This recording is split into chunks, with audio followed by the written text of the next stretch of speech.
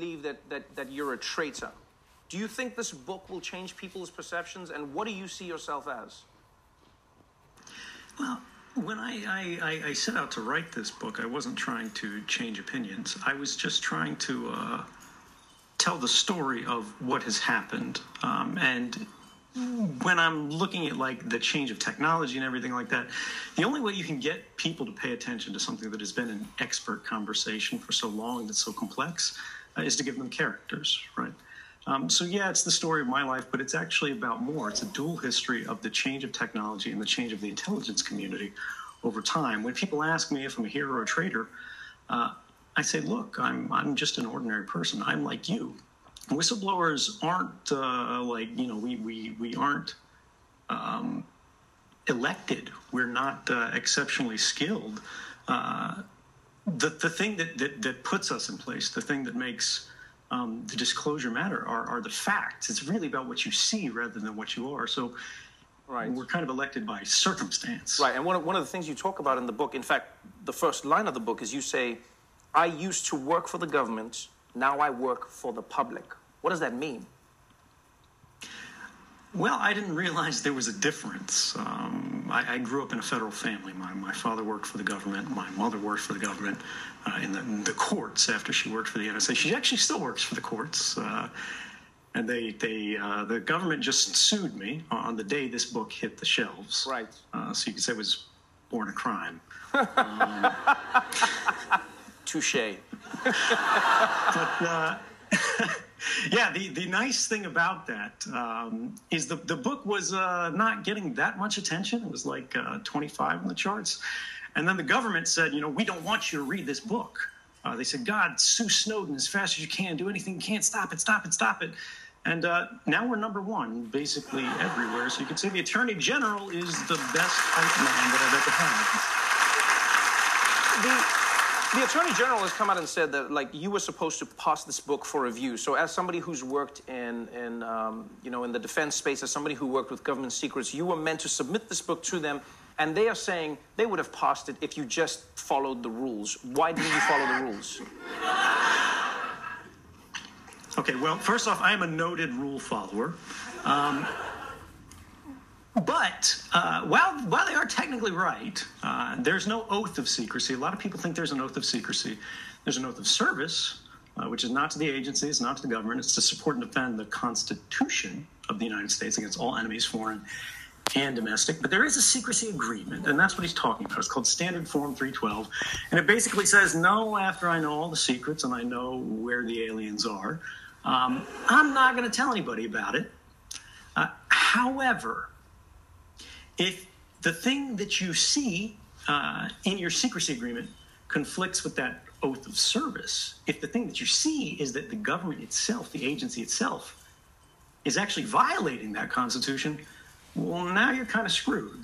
And then if you try to explain what happened, and if you write a book about how it happened and how we get out of it, and then you're supposed to send that book to the CIA and let the CIA kind of edit your life story, would you do that? I would not. I can safely say I would not. Right. Where do people go? So then where do we go from here? I mean, you became infamous for spilling the secrets. People now know about mass surveillance. But now we live in a world where, as you talk about in the book, surveillance has so many levels to it. You have institutions that are surveilling us. We have private companies, surveilling us. You see breaches from everyone, Equifax to Facebook.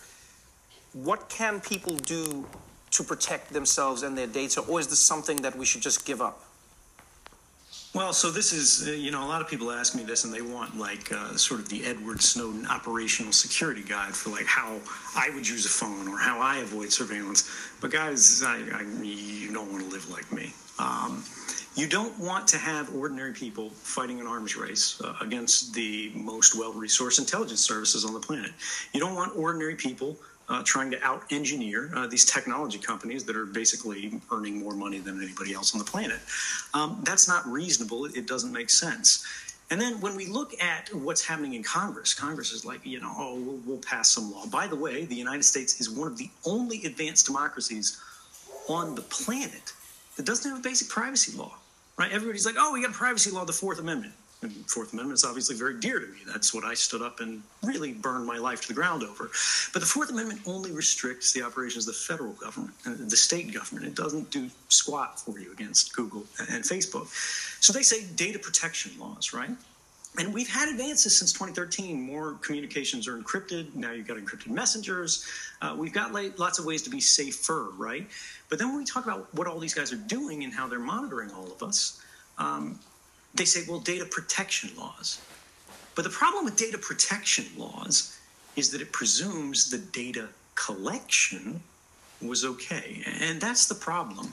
As you might have realized, I was flipping through your memoir before this because that's kind of what spies do. You wrote actually really movingly about something that struck me, and it was kind of similar to one of the chapters in my book. Mine was called The Boy, and it's about how I am in my final position, working directly with the tools of mass surveillance.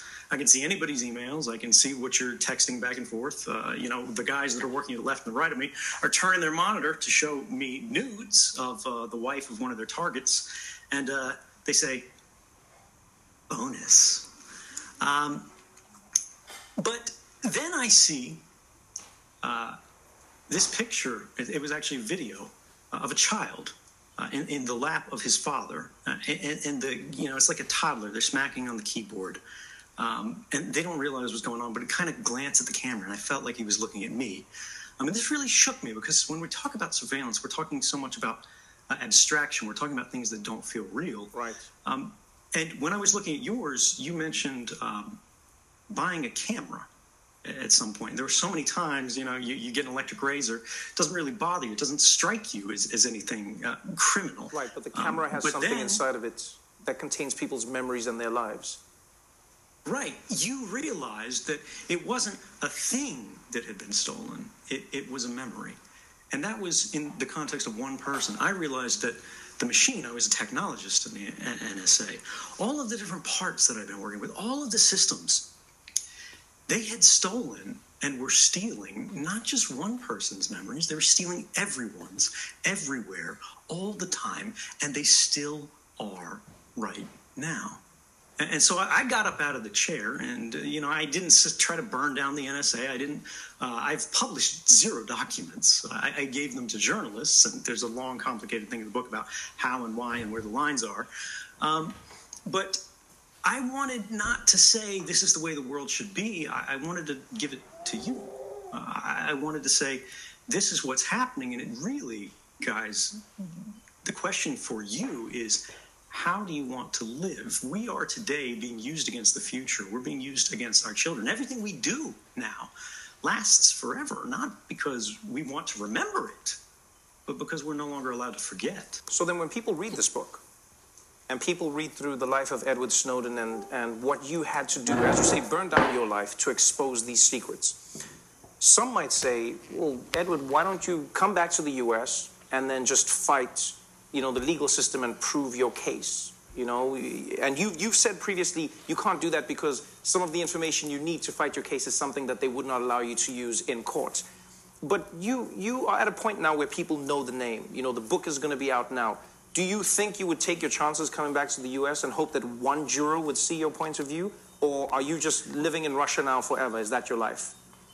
No, this is a great question. My ultimate goal will always be to return back to the United States. And I've told the government, actually, from year one, that I only had one condition for returning, and that's that I could get a fair trial.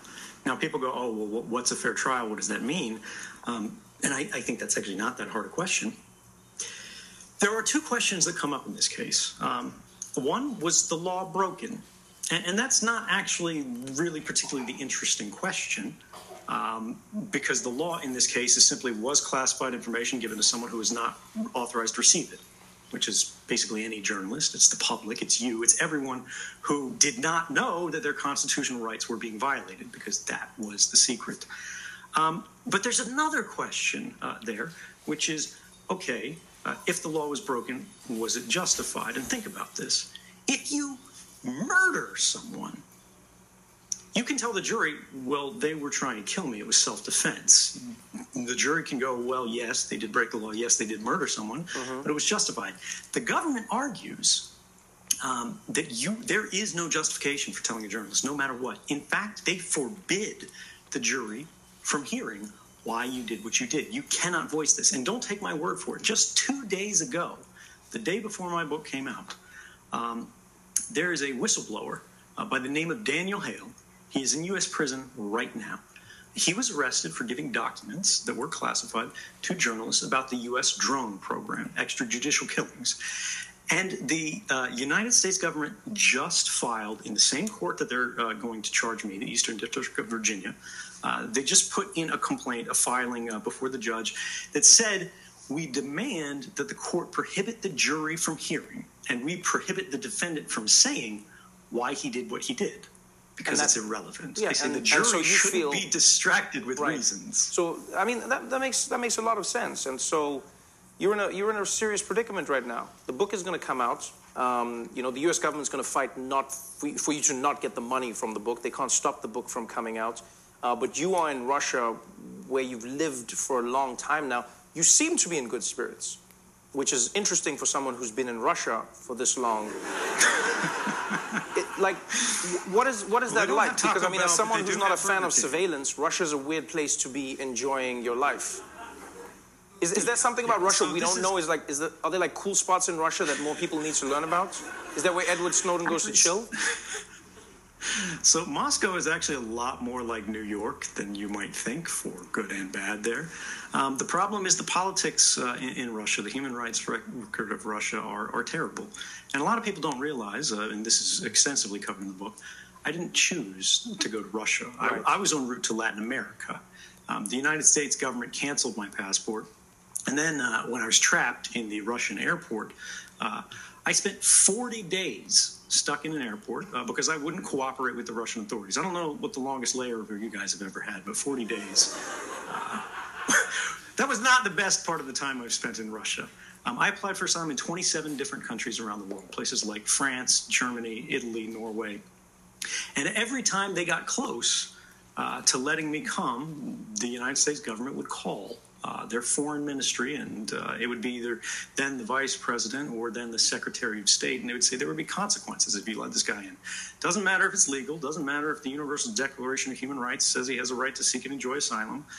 There's going to be consequences. We're not going to say what they are, but there will be punishment. And so what I ask you guys is, you would think, right, former NSA, former CIA, like the last place on earth the government would want me to be is in Russia. Why are they working so hard to keep me here? And I think the reality is it's just a convenient political attack that will never go away.